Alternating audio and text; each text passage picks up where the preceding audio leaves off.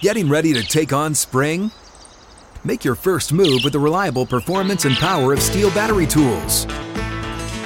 From hedge trimmers and mowers to string trimmers and more, right now you can save $50 on select battery tool sets. Real Steel. Offer valid on select AK system sets through June 16, 2024. See participating retailer for details.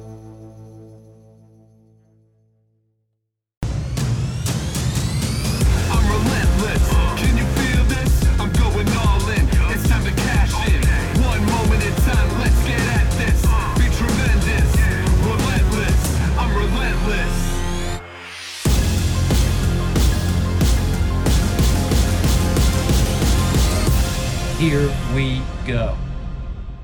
This is the Skip Bayless Show. This is episode 7.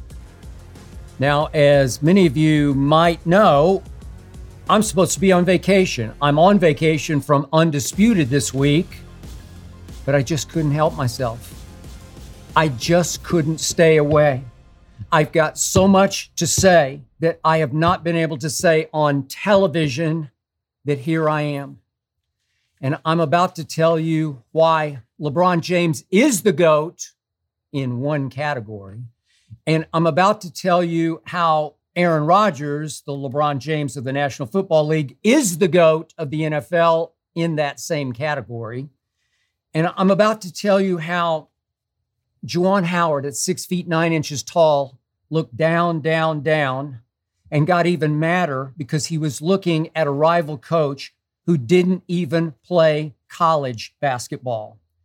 And I will end today with a rather poignant perspective about my man, Michael Jeffrey Jordan, as he approaches age 60. As always, I'm going to get to several of your questions. I'm going to go deep on those questions. But as always, we start with what it's time for now, and that is not to be skipped. Topic number 1. LeBron James did clinch one GOAT award over All-Star Weekend. He is now hands down the all-time greatest master media manipulator in the history of all of sports. Any athlete, any year, any era, any time, hands down, LeBron stole this award and ran with it over the weekend. What he just pulled off was, to me, hilariously brilliant. Master media manipulator. The phony GOAT, as I call him in the basketball context, just managed to scapegoat Lakers GM Rob Pelinka for not fixing the problem that LeBron himself created in the first place. Look, by all accounts, and I first guessed this, LeBron James was the one responsible for telling Pelinka no on a Buddy Hield deal that he had on the table, all but done, just needed LeBron to sign off on with the Sacramento Kings. LeBron pushed and pushed and pushed some more for the Lakers to go get Russell Westbrook. Again, I first guessed this on Undisputed. I said, disaster waiting to happen. Will not fit, will not work. And boy, was I right about this one. But I also first guessed that LeBron had two ideas in mind here. He had a two-pronged approach to this, two-pronged master plan. First, he would try to pull off something that obviously Kevin Durant could not, would not, should not even have ever tried, and that is to win with Russell Westbrook in Oklahoma City. If he could pull that off, if he could pull off what James Harden couldn't pull off, if he could pull off what Paul George couldn't pull off in Oklahoma City, if he could pull off what Kawhi said, I don't want any part of, then LeBron could maybe help his GOAT case by saying, look what I did, ladies and gentlemen. I won with Russell Westbrook. I did something nobody else could do. I knew that wouldn't work. That brought us to step 2, stage 2, which is the scapegoat stage. The goat always needs, and I'm putting quote around goats, the goat always needs an excuse, a finger to point, a scapegoat. And in this case, it was set up right on cue to be Russell Westbrook. Well, not only was he the GOAT, but Russ failed so badly and so quickly that he was almost a too obvious scapegoat. And all of a sudden, LeBron, as the Lakers began to fail, saw a way out, a road possibly to redemption. Aha, I got rid of Russell Westbrook. And then AD and I, Anthony Davis and I, went on and pulled this off or that off or whatever they might be able to pull off without Russell gumming up their works. And here they went, and they come up with a plan thanks to Clutch Sports. And Shannon Sharp, my partner on Undisputed, gets furious with me because I'm sure Rich Paul gets furious with me. But Clutch Sports was obviously started by LeBron. Initially, it was funded by LeBron. It is overseen by LeBron. It is run by Rich Paul, and he is great at what he does. I'm a big fan of Rich Paul. I'm an even bigger fan of Maverick Carter, who is LeBron's right-hand man in all of his business dealings, Hollywood and Wall Street. LeBron has surrounded himself with not good, but great people. But in this case, thanks to Rich Paul and Clutch, they had another client named John Wall, who is obviously on ice in mothballs in Houston. So obviously it made sense suddenly to LeBron and to Rich, well, let's just trade problems because John Wall is irrelevant to this equation. It doesn't matter whether John Wall plays one dribble for the Lakers. This would be addition by subtraction. Just get rid of Russ. Get him out of here. Get him out of our hair, out of our way, out of our sight. Let Houston use him as a sideshow as they continue to rebuild, a drawing card, which he still is. And whether John Wall sits on the bench or leads the bench mob or whatever he does, just doesn't matter to the equation. Addition by subtraction. Obviously, Houston says, well, we'll take him off your hands, but we at least need your 2027 first-round pick. And guess what Jeannie Buss finally said? Daughter of Dr. Jerry Buss. She's tough, Jeannie. She's smart. She's been around. She grew up in this business. And she finally said, that's enough. I've seen and heard enough of LeBron James running this show. He's the one who wanted Russ. I'm not going to let him undo his mistake, costing us our first in 2027 when obviously LeBron will no longer be a Laker. So Jeannie put her foot down and said no. And here came LeBron with a 21-gun salute. On the attack over All-Star Weekend, dating back to last week, it was so transparently childish. It was so transparently petty. LeBron now wears the crown of biggest diva in the history of sports. There's never been anything like this guy. Great talent. Still the best passer in basketball. Still the greatest driver of the basketball I've ever seen. Still has the highest IQ on the basketball court. And he is the biggest diva who ever stepped on a basketball court or a football field or any other field of play. He is the drama king. And it actually started last week with the social media post concerning Les Snead, the Rams GM. You remember what it was. LeBron posted the picture of the t-shirt that actually Les Snead's kids got for him that says, F those picks. Well, obviously, Les Snead traded away his present and his future for what turned out to be a Super Bowl champion because he acquired the talent he needed to win now. So LeBron posts, Les Snead, my type of guy, trading picks for now.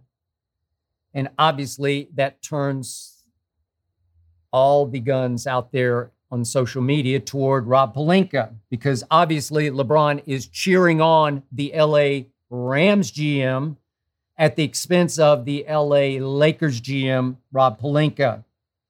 If only Pelinka had traded his 2027 pick to get me, LeBron, out from under Russ. And then he goes to All-Star Weekend and the attack escalates. He makes it clear that he will leave the Lakers, will LeBron James, to play with Bronny, his son, when Bronny 2 years from now becomes draft eligible in the NBA. And in so doing, he makes the point that, speaking of Oklahoma City, Sam Presti is actually the MVP of the Oklahoma City Thunder, and LeBron actually presented him as the MVP of GMs of the league because of all the genius moves Sam Presti has pulled off drafting players in OKC. And obviously, now Laker Nation leaps to the conclusion, wait a second, Sam Presti has 4 first-round picks in what would become the Bronny draft. So does that mean LeBron is angling to get out of Laker Nation to Oklahoma City to play with Bronny for a year or maybe a couple of years? Is he pushing Sam Presti to draft Bronny?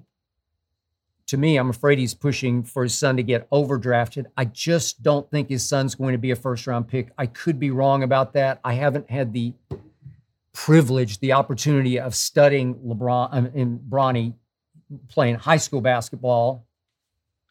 I assume unless LeBron gets the rule changed, which he is capable and powerful enough to get it changed, I assume I'm going to get to watch Bronny play a year of college basketball. I'm just going to guess it would be at Duke. I don't know that. But from everything I read, everything I hear, the clips I see, I'm just not sure at this point Bronny projects as a first-round NBA pick. But LeBron's going to get him drafted high, and he's going to get him paid because somebody could get the package deal of Bronny and Bron. Even though Bron may only have a year or so left, it might be worth it to a Sam Presti. So here we go again. Attack on Pelinka. And then reports became rampant that LeBron was upset with Pelinka for not trading the first-round pick.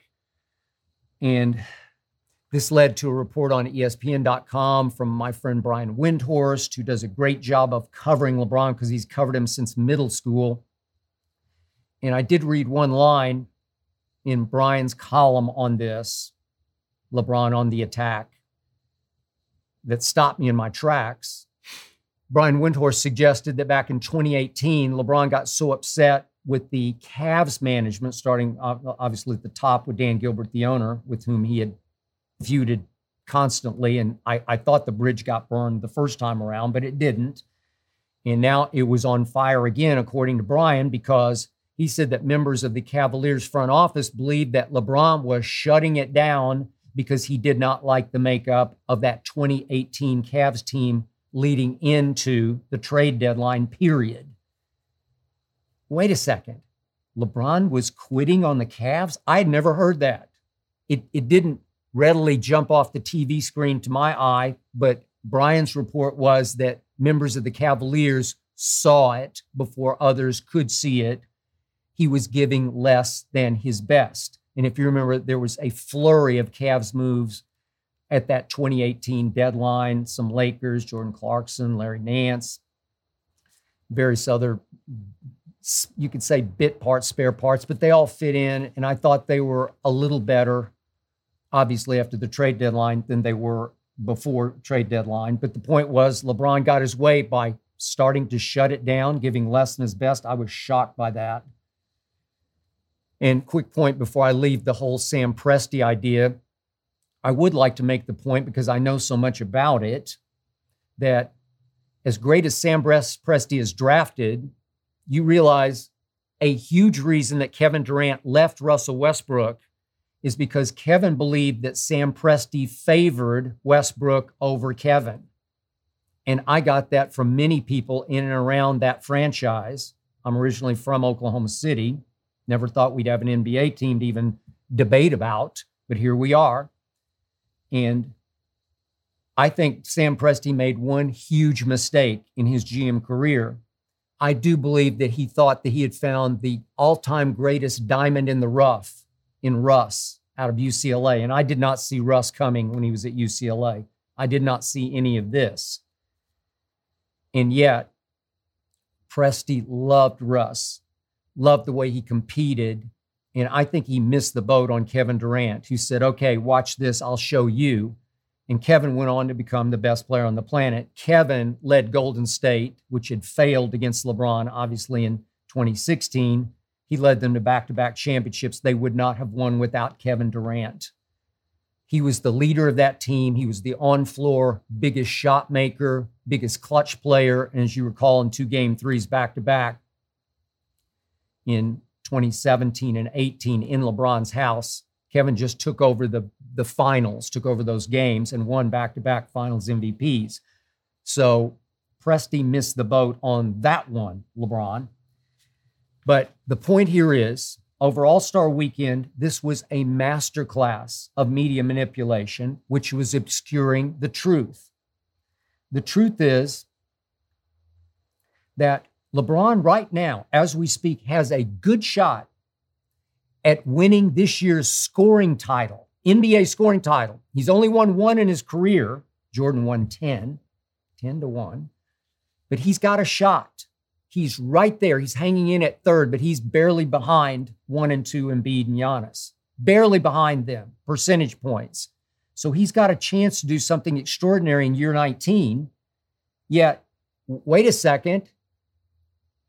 He's doing that, and the Lakers are 4 games under 500, obscuring the truth.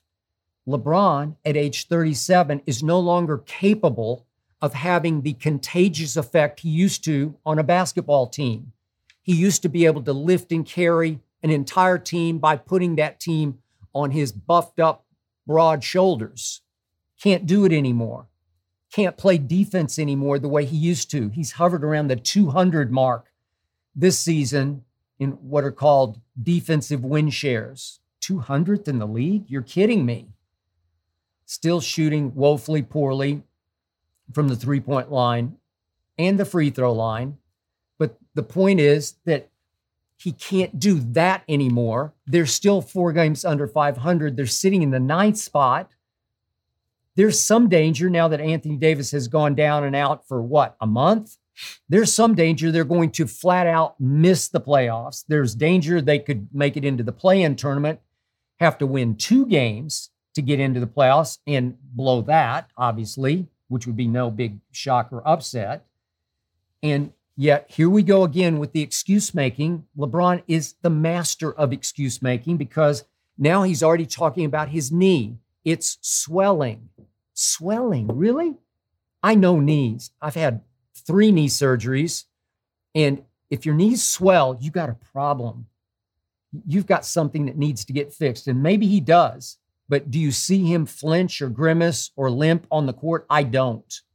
Yet he's now making the case that his knee is just as bad as his ankle was a year ago when said ankle cost him 20 games. And he said he could never get right off that ankle down the stretch into the playoffs, obviously the play-in tournament, and then losing in 6 games to Phoenix, that it never got right.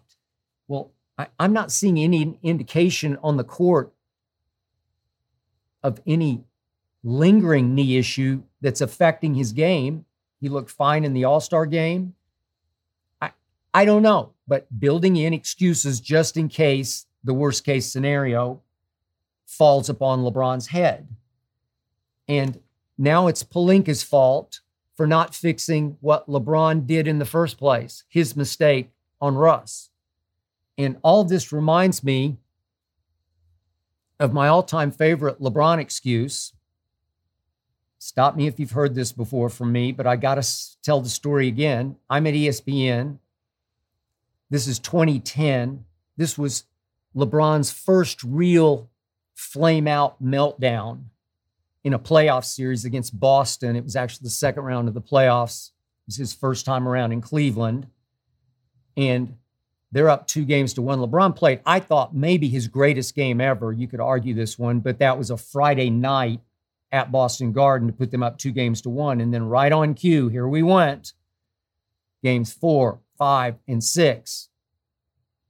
LeBron shrank. He went from about 6'9" to about 5'11". And there went the Cavaliers, and there went the Celtics. And the Celtics delighted in stomping all over LeBron and sending him home in 6 games after he had led them 2-1. And all of a sudden, it was reported that next morning on ESPN from sources within LeBron's camp, sources I've mentioned already today, sources telling ESPN that LeBron had to be sedated before games 4, 5, and 6 because he was having an internal issue, a locker room issue with a teammate. Maybe some of you know that story, apocryphal as it might be, mythological as it might be. LeBron had to be sedated. So he played sedated, like out of it in games 4, 5, and 6. I got to tell you, I laughed about that one for days. I'm sorry, I'm not buying it. Maybe I'm wrong, but I doubt it. It was another all-time classic LeBron excuse, and it was so bad that it was great. It was hilariously brilliant, and many people bought it. LeBron obviously has billions of what I call blind witnesses out there, and they swallow all this whole. LeBron's now turned himself back into a sympathetic figure. Never seen anything quite like it.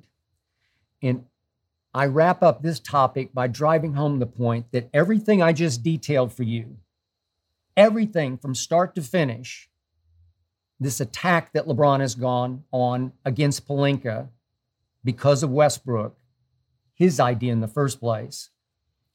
Michael Jordan never did anything like any of this because he didn't need to. He didn't need to plant excuses. He didn't need an out. He didn't need blame deflection. He didn't need to point a finger at this, and this. He didn't need to plant seeds of excuses because he just didn't need an excuse, period. He went to 6 finals. He won 6 with 6 MVPs. Case closed. Let's take a question from you. How about this? Okay, I'm not sure how to pronounce this. It could be Octavio or Octavio. I'll go with Octavio. Sorry if I'm wrong, sir. Octavio's from West Orange, New Jersey, and he asked, do you still wish LeBron competed in a dunk contest? Obviously, LeBron has never, ever done a single dunk contest. Octavio, this is yet another reason LeBron is disqualified from any GOAT debate. Michael Jordan participated in 3 dunk contests. The great Dominique Wilkins, the human highlight film, did 4 dunk contests. Clyde Drexler, my man Clyde, did 5. Dwight Howard did 4 in his days, his glory days. Paul George did 2. Kobe did his 1. He was great. Giannis did his 1, and he was great. And LeBron did his none. His none? I believe the beginning of the end of the dunk contest as we knew and loved it, I used to live for it, happened in LeBron's first 3 or 4 years when he continued to refuse to participate in the dunk contest. His apologists, his defenders that I debated on TV kept telling me, well, he's an in-game dunker. He's a power dunker. It doesn't translate to trick dunks to win a dunk contest. I also heard that Nike feared that he would lose the dunk contest and maybe lose a little of his cachet as a sneaker salesman. To all the above, I say baloney. LeBron is a power dunker, but he's a highlight dunker, man. Even now, at 37, does he not bring down the house with his breakaway tomahawk dunks?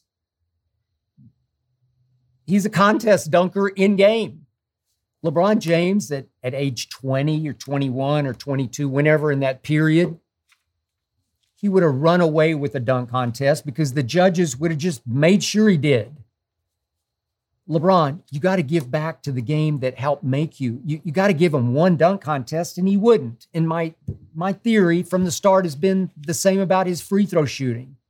He fears standing there alone at the free throw line with the world watching him,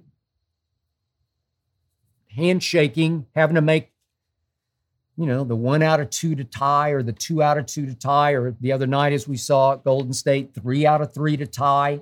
It's just not what he's made of. And I think the dunk contest followed similar lines because it's scary out there. Man, you got the whole world watching you by yourself try to create something that will bring down the house. LeBron could have just been himself. He's 6 feet 9 inches tall. He's maybe 270 now, but in those days he was more 240-ish, 245. You don't think he can get up? He can get way up. You don't think he would have won a dunk contest? Stop it. He would have won his one and done. And that would have been fine with me. And then the next death knell in the wake of LeBron was Blake Griffin. This is all the way back in 2011. You remember what happened. He jumped over a car. Well, once a human jumps over a car to win the dunk contest, it's over. How can you top that? So we keep watching and hoping somebody will come up with something. And we had to go through the other night. Cole Anthony let it off. He wore Timbs. Okay, it's clever, I guess, but didn't do a lot for me. He wore Timbs. They're much heavier than sneakers, so it's a little harder to get up in Timbs. Still, jumping over even the hood of a car, no, I'm sorry. And poor Jalen Green the other night. I love Jalen Green. I do believe he's going to be better than Cade Cunningham. And Jalen tries and he tries and he tries and he tries. And you know what happened. It was just so painful to watch. It was embarrassing for him. It was embarrassing for us watching. And I can just tell you that my wife Ernestine and I, we're to the point we live for the three-point shootout. It's our whole night is built around the three-point shootout because there are no judges. It's real simple. Either the ball goes in or it does not. She's become a big basketball fan. She's not the most knowledgeable, but she can just see it went in, it didn't go in. And as we build up to the last rack, maybe it's the money ball, she can just see the score, mounting or not mounting. Make it, make it, make it. She loves Patty Mills because we're Spurs fans. Patty sort of flamed out quickly the other night. But it's always great because great shooters do it because it's not that hard. It doesn't take that much out of you.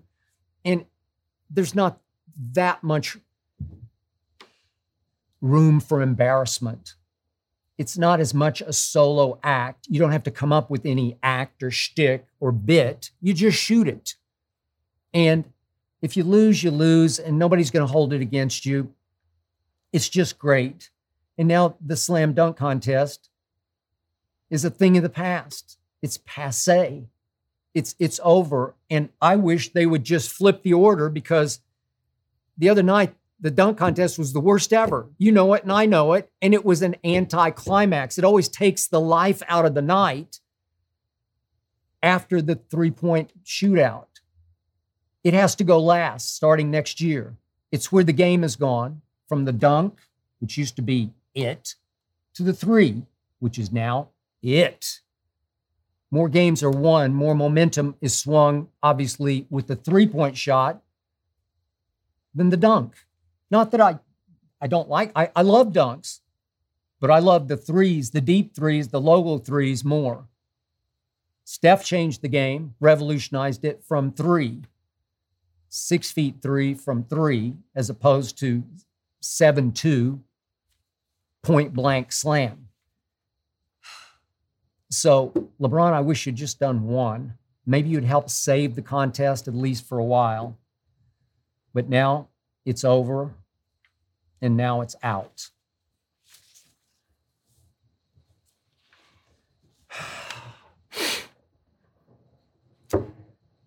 Now to the NFL's LeBron. Aaron Bleepin Rodgers, back-to-back MVP.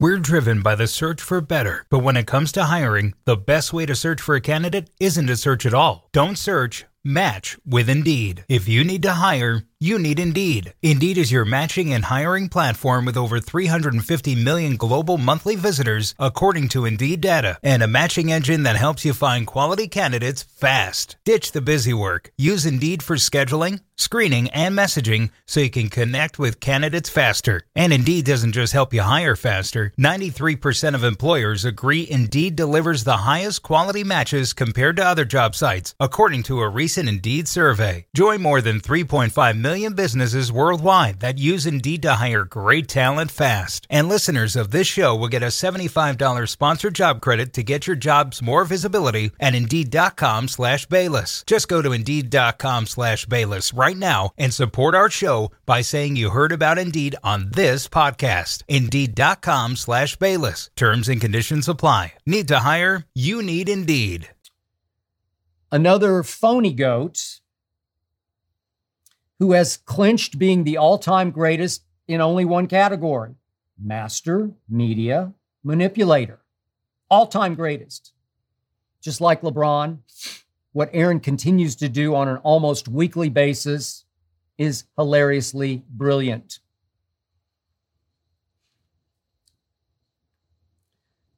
Aaron Rodgers just choked again at home in yet another fourth quarter, another big playoff game.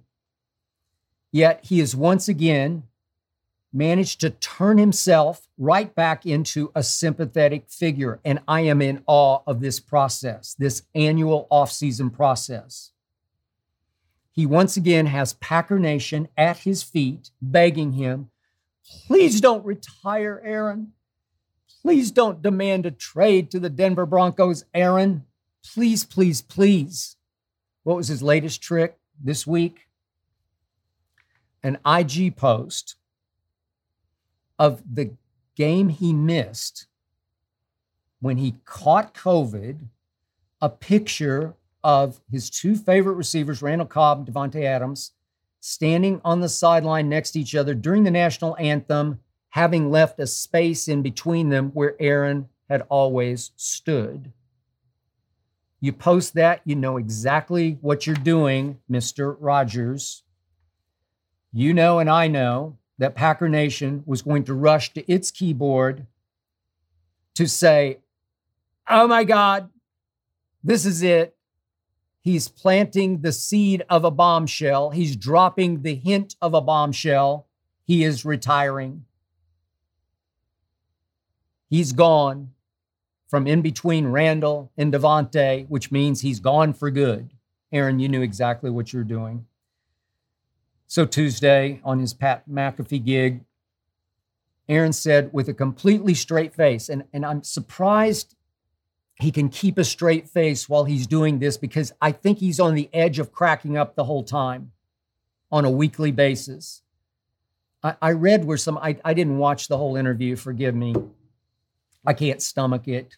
But there were those, I think, on Twitter who suspected they had heard a female laugh in the background. I don't know if he's still with Shailene or not. Supposedly they had broken up, but then he talked about it as if they were still very much together and very much in love, and that she was a big reason he had won back-to-back MVPs. I don't know, but I would get that if there was a female chuckle in the background, because if it was Shailene or somebody else close to Aaron, I have no idea.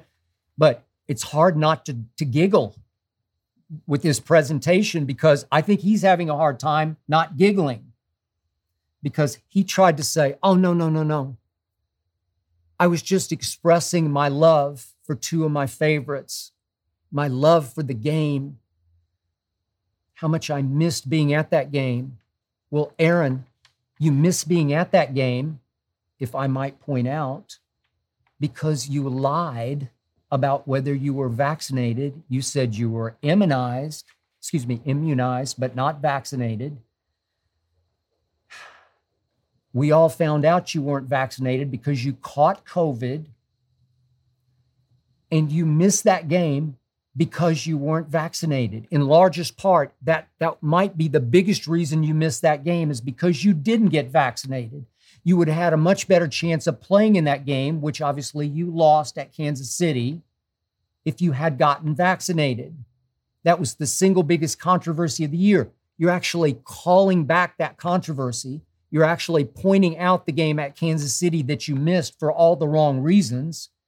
And yet you're turning it into, I love my teammates and I love the game. You're kidding. And people are swallowing this whole. And I just want to point out that, like LeBron, Aaron has brilliantly obscured the facts. The facts are that 2 years ago, Aaron had it first and goal at the 8 in his first ever home NFC championship game. First and goal at the 8, late in the game, down 31-23. And Aaron bleeping Rodgers failed 3 straight times. We've shown it again and again on Undisputed. You know what I'm talking about.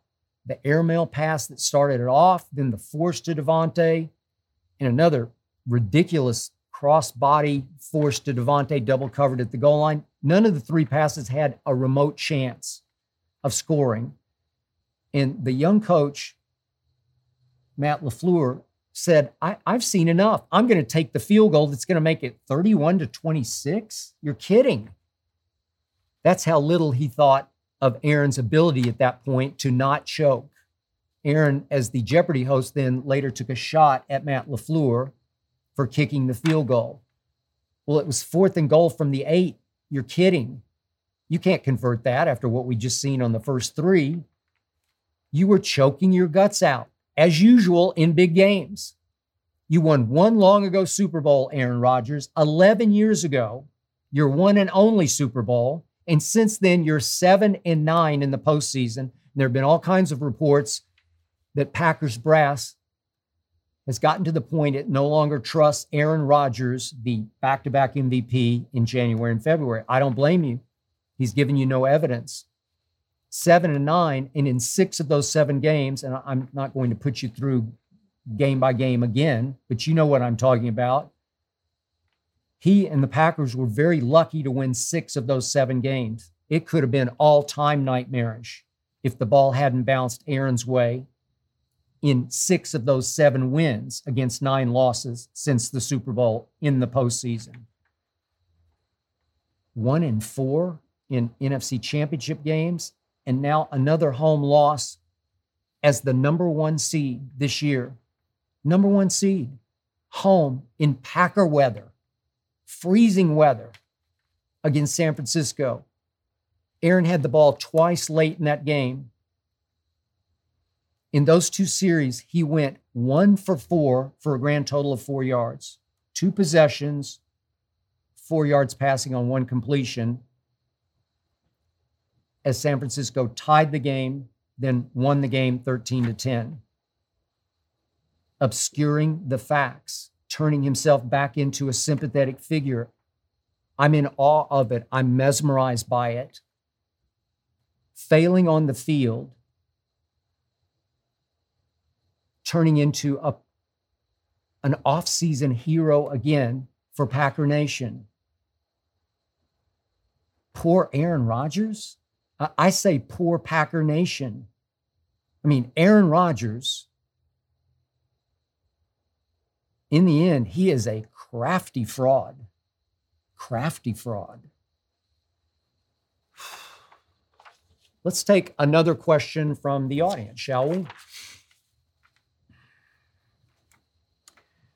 Let's try Leon from one of my favorite cities, Houston, Texas.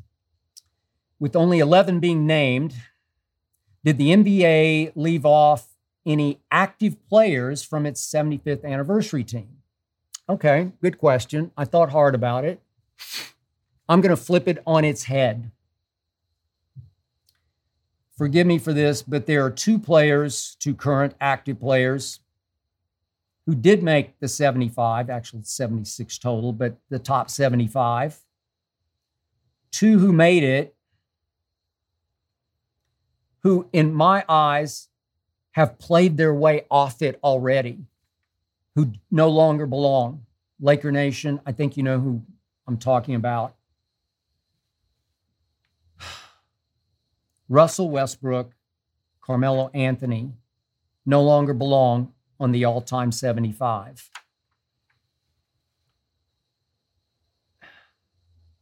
It's hard for me to continue to talk about Russ, but he has been exposed. His childhood dream of playing for his Lakers in the LA area that he grew up in has turned into his worst nightmare. Exposed. I guess I keep saying he's a slam dunk first ballot Hall of Famer, but the more I watch him, the harder it is to wrap my arms back around that concept.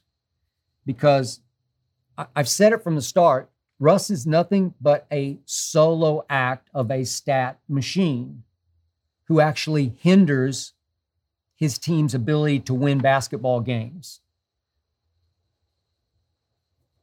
On an almost daily basis on Undisputed, as you've probably seen, we put together blooper reels of Russell Westbrook's either turnovers or missed shots.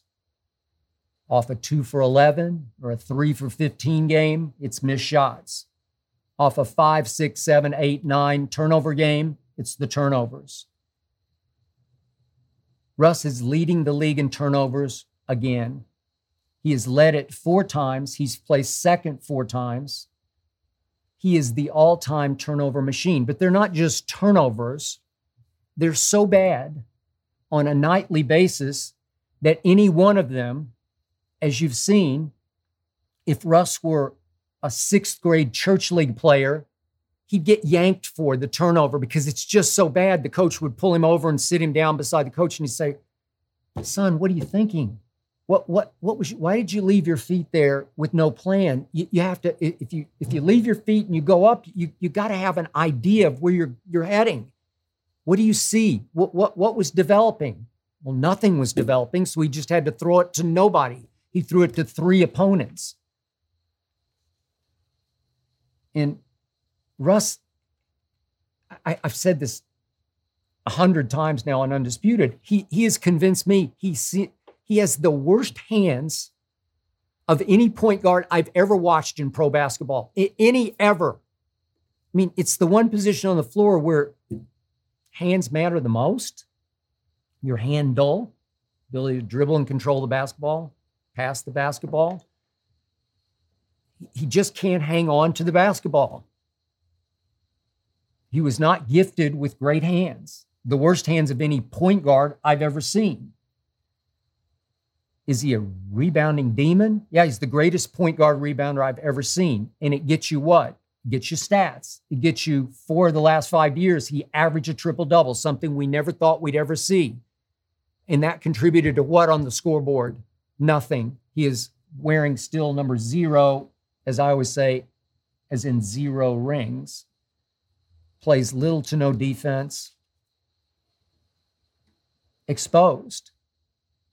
I was almost relieved that he didn't actually go to the All-Star game in Cleveland to be introduced live, the way LeBron was.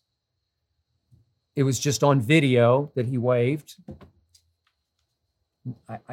I was relieved for him that he was spared the agony of having to stand before all those people as a top 75 when he's once again leading the league in turnovers.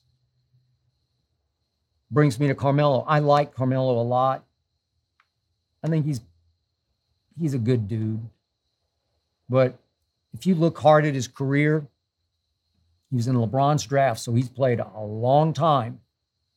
But he's just been hanging on now for about the last 5 years. Just hanging on. Nothing but a high-volume shooter and scorer. He did lead the league in scoring 1 time, way back in 2013. He's 11th on the all-time scoring list just because he's lasted so long and taken so many shots, because he's 11th overall in shots attempted. He plays even less defense than Russ, so it's a little hard for me to justify him on the all-time 75. And when I saw him even on All-Star Saturday night there, I thought, well, that's cool. Carmelo just went. He just went to be part of the festivities, the game he loves, just to be around the fellas. I had no idea that he was actually on the all-time 75. It just didn't occur to me. So I'm sorry, Leon, but those two have played their way off my list.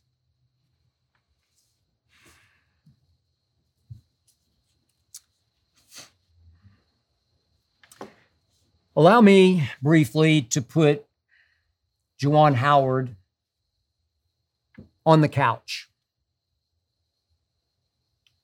Juwan Howard was part of very possibly the most famous quintet in college basketball history. In fact, I'll just go there. It wasn't the most decorated, but most famous, yes. Sometimes infamous, yeah, I'll give you that. It was the Fab Five. You know it well. And Juwan was a big part of it. Michigan's Fab Five. And now Juwan, as you well know, is the head coach at Michigan. Though it's starting to be debatable how much longer he'll be that head coach. Juwan went on to be a good NBA player, not a great one, but definitely a good one. He did make an all-star team. And in his second season, this was at Washington, he averaged 22 and 8. That's pretty good. I've been following this league very closely for a long time, and Juwan I would hear about was seen as a good dude, played hard, could be a fierce competitor, never quite got the anger management issues that we've seen here of late in college basketball, but fierce competitor for sure. So what happened a second time to Juwan the other day? To me, bottom line, he can't quite let go of being a very good NBA player. Can't let it go. It's too much embedded in his psyche. And I think the main reason he can't is that all around him, especially in college basketball, more and more and more, we see coaches who didn't actually play the game at any high level. Maybe marginal college basketball, maybe Division II or III college basketball background, but no NBA background. They come from nowhere, like a lot of now NFL head coaches just come from nowhere. Many of them just barely played college football or played at a lower level. And all of a sudden, that guy's a head coach. I told you Mike McDaniel, the new Dolphins head coach. Wait, he went to Yale and he was a walk-on receiver, but we can find no stats. I'm not sure he ever got in a game. Really? That guy's the head coach of the, yep, he is. They're everywhere. Guys who didn't play at any level to speak of are becoming head coaches or managers in baseball and then head coach in NFL, head coach in NBA. It's everywhere. It's analytics driven. And yet I told you a week ago in episode 6 that my quote unquote cross to bear in this business for many, many years has been so many athletes challenging me on the air. If you didn't play, you don't know because you can't know. And so many times I've said, I beg to differ. I do know. I learned football and basketball in very different ways than those ex-stars learned it, but I learned it nonetheless with the help of head coaches in both those sports who taught me everything I know. A lot of players taught me a lot of what I know. I know enough to go toe-to-toe with any ex-NFL star, see Shannon Sharp, or an NBA star, see any of the number of commentators, ex-stars that we have on Undisputed. And yet we go back to case in point for Juwan. He's at Wisconsin. He's getting his butt kicked by the Badgers. They're down 15 late. And the Wisconsin coach, Greg Gard, calls a timeout with 15 seconds left. He's got his subs in. He said after the game, and I tend to believe this, his subs were trapped in the backcourt. They were going to have a timeline violation. And he just said, I called timeout just so they could get the ball across half court. I don't think he was trying to show up Michigan or run it up or whatever.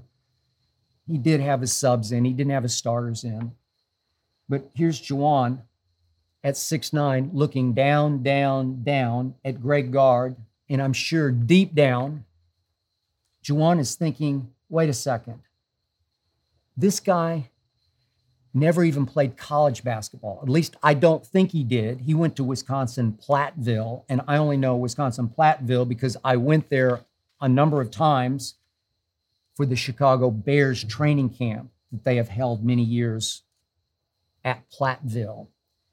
And yet, Greg Gard went to Platteville, but I find no indication, no evidence that he played basketball or got into basketball games for even Platteville.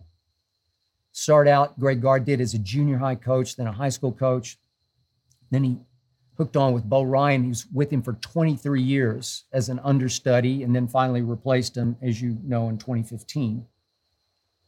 So he sort of came from nowhere with no real basketball playing background. I can't even find if he played in high school. I assume he did, small town Wisconsin. But you just know Juwan is looking down, down, down at this little guy, and he's thinking, do you know who I am? How dare you do that to me? Show me up. And my Michigan team, I'm Juwan Howard. I played in the NBA. I made an all-star team. How dare you? That's, I believe, the deepest emotion that Juwan was feeling at that point. You could argue, we could even go deeper into other areas, but I won't do that because I don't know enough about that. But I do know about this. Greg Gard didn't even play college basketball that I can find. And Juwan is looking at him like, who are you? And then all of a sudden, the fracas ensues, and it's pushing and it's shoving. And Juwan's got, obviously, anger management issues because we've seen it once before against Mark Turgeon. But all of a sudden, Wisconsin does have one assistant who did play fairly high level, that Joe Krabenhoff, 6'7" tall. I guess you could say he's the enforcer of the assistants on that staff. So he tries to jump in the middle of it and break it up as the players got involved. And Joe Krabenhoff at 6'7" did start for Wisconsin. He averaged 6 points and 6 rebounds, tried to play in what was then the D League, played a little bit professionally in Korea and then Spain. So had some basketball background, 6'7". And as you know, Juwan reaches over the top and mostly just slapped him. I don't know, but he made contact with his face, and you just can't. And I remind you, there was an incident a year ago. Mark Turgeon, head coach at Maryland, he got into it with Juwan. Not sure what the background was. Mark Turgeon is 5 feet 10 inches tall. He was a backup point guard for Larry Brown at Kansas for 4 years. Not bad. Got in some games, had a few starts here and there. Known as a thinker, sort of Turgeon the surgeon, if you will, but not a consistent starter. Averaged 3 points and 3 assists in 4 years at Kansas. Played on some very good teams, but didn't even try to play pro basketball at any level. So here we go again, 6'9" versus 5'10". How dare you? Who are you to challenge me? And they got into it, and Turgeon was quoted after the game saying that Juwan was screaming, "I'm going to effing kill you." Well, obviously now you've gone completely over the edge during a college basketball game. It's certainly not the look that college basketball wants to project, let alone the NBA. And here we go again. It's Juwan can't give up who he was. And who he was does help in recruiting in college basketball. He was a member of the Fab Five. He was an NBA All-Star. That's some cachet in some living rooms with some kids and their parents. I give you that. But on the basketball court, I give you nothing. It's now a completely level playing field for Juwan, even against little guys who barely played or didn't play college basketball. Level. You got to get a grip. You got to get a hold. And you got to give up what you used to be, which is a very good pro basketball player, Juwan. I'm okay that they just suspended him for 5 games. I'm barely okay with that. But he really has 2 strikes against him because that day at Maryland, he had to be restrained and pulled all the way back from going after Turgeon. Terrible look, wrong message. I don't know. I just have a gut feeling that deep down, Juwan's decent. I just have a feeling his heart is in the right place, but he's got issues. And I'm just hoping that the 3rd time will be the charm as opposed to it being the 3rd strike, because one more, obviously, and he has to be gone. And once you get gone for that, you just might get gone for good from coaching basketball at any level. Another question from you.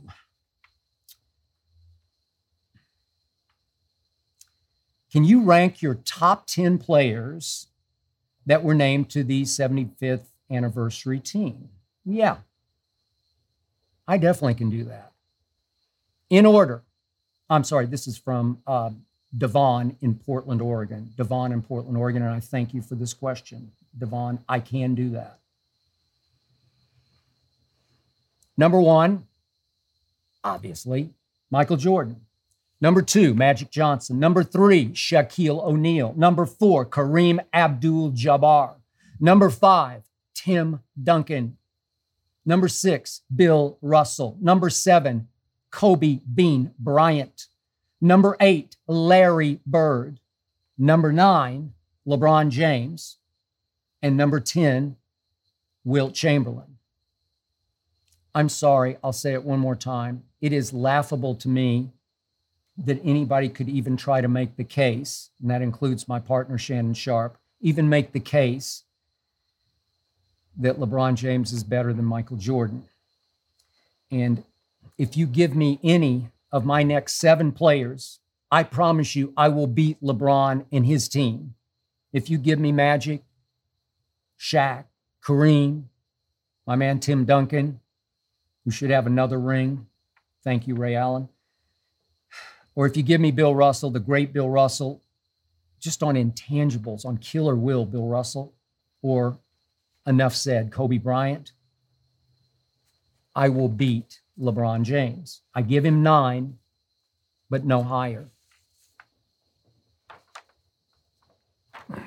This brings me to today's final reflection. I will leave you with this.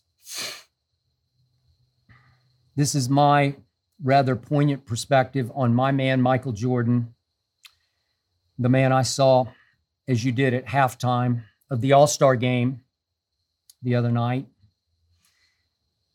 as he was announced last, which made him, in my mind, and everybody else's, first on the all-time top 75 list. Remember, the list was released in alphabetical order, not ranked. And yet Michael was saved for last, the best for last. Michael Jordan brought the house down. Michael Jordan managed to upstage LeBron James in Cleveland, Ohio. I never thought I would see the night. Michael Jordan looked great. Looked like, to my eye, he could still play, even though he turned 59 years of age on February 17th. I believe that the Last Dance documentary, which aired now about 2 years ago, believe it or not, how time flies when you're not having fun. The Last Dance hurt Michael in 2 ways. As he said even before it aired, he feared he would come across as a quote-unquote horrible person. Well, he often did during the Last Dance documentary. I was there. I covered that team.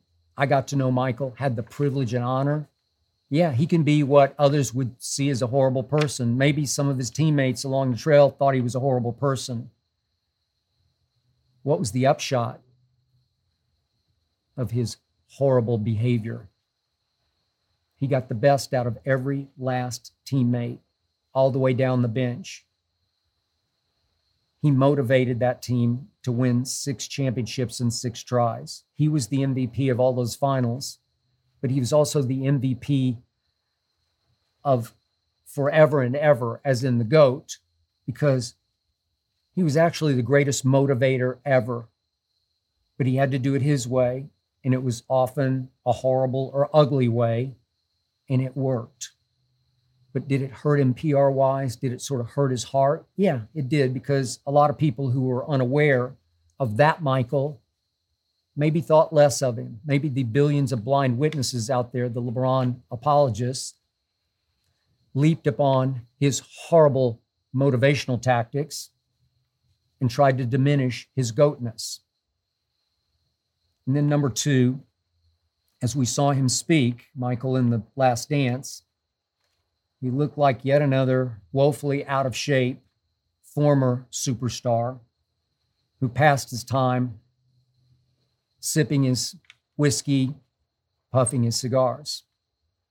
I think that hurt him too. I think that hurt his pride at the deepest level. And since that documentary aired, I've been told that Michael has recommitted to getting back into shape, to losing weight. Check, check. And as he was announced on Sunday night, as he did the final walkout, he wanted to look the part. And did he ever? I got goosebumps. He just looked great. Gone with the sort of bloodshotty eyes. The eyes that my man Shannon Sharp made fun of on Undisputed. Those, whatever you want to call them, henny eyes, whiskey eyes, whatever, gone. LeBron James was there, and LeBron looks great for his age, but Michael looked even greater for his age as he approaches 60 years of age. And I'm sure you saw the post-night video at the after party. You saw the great Magic Johnson, second on my all-time list, walk up to Jordan and some other former greats and was kidding them. Oh, this is the old zone over here. The old zone, the old guys. Michael Jordan, if you watch it again, he took real exception to that. His pride flared. He spat right back at Magic Johnson. I'll play you one-on-one right now. And he did so with a very straight face. There was no chuckling. There was no kidding. Magic was kidding. Magic, as he always is chuckling, smiling, laughing, having fun with the moment, just commiserating. We're all getting old, aren't we? Jordan's like, not me. You want to go? Let's go right now. Obviously, Magic would have no chance against him right now. I still believe if LeBron had dared to approach Michael after the game, kid him about being old, I believe Michael would say, okay, how about you and I, let's go out there once the arena has emptied. Let's go. You and I one-on-one right here, right now.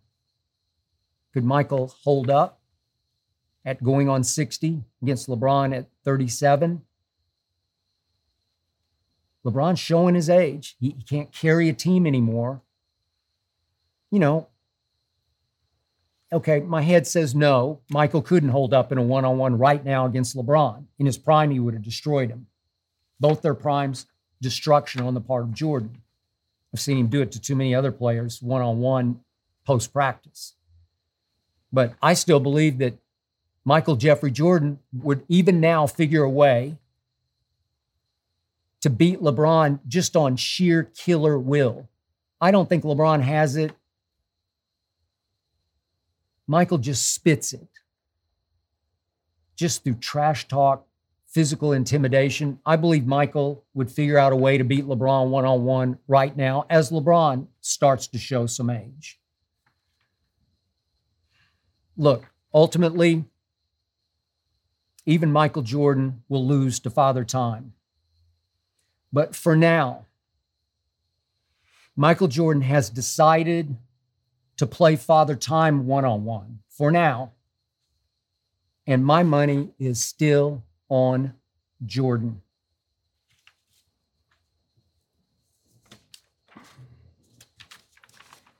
That's it for episode 7 of the Skip Bayless Show. I want to thank you for listening and or maybe watching. I want to thank Jonathan Berger and his All-Pro team for making this show go. I want to thank Tyler Korn for producing and making me go. Remember, Undisputed on vacation for now, but I will return next week with yet another episode of the Skip Bayless Show.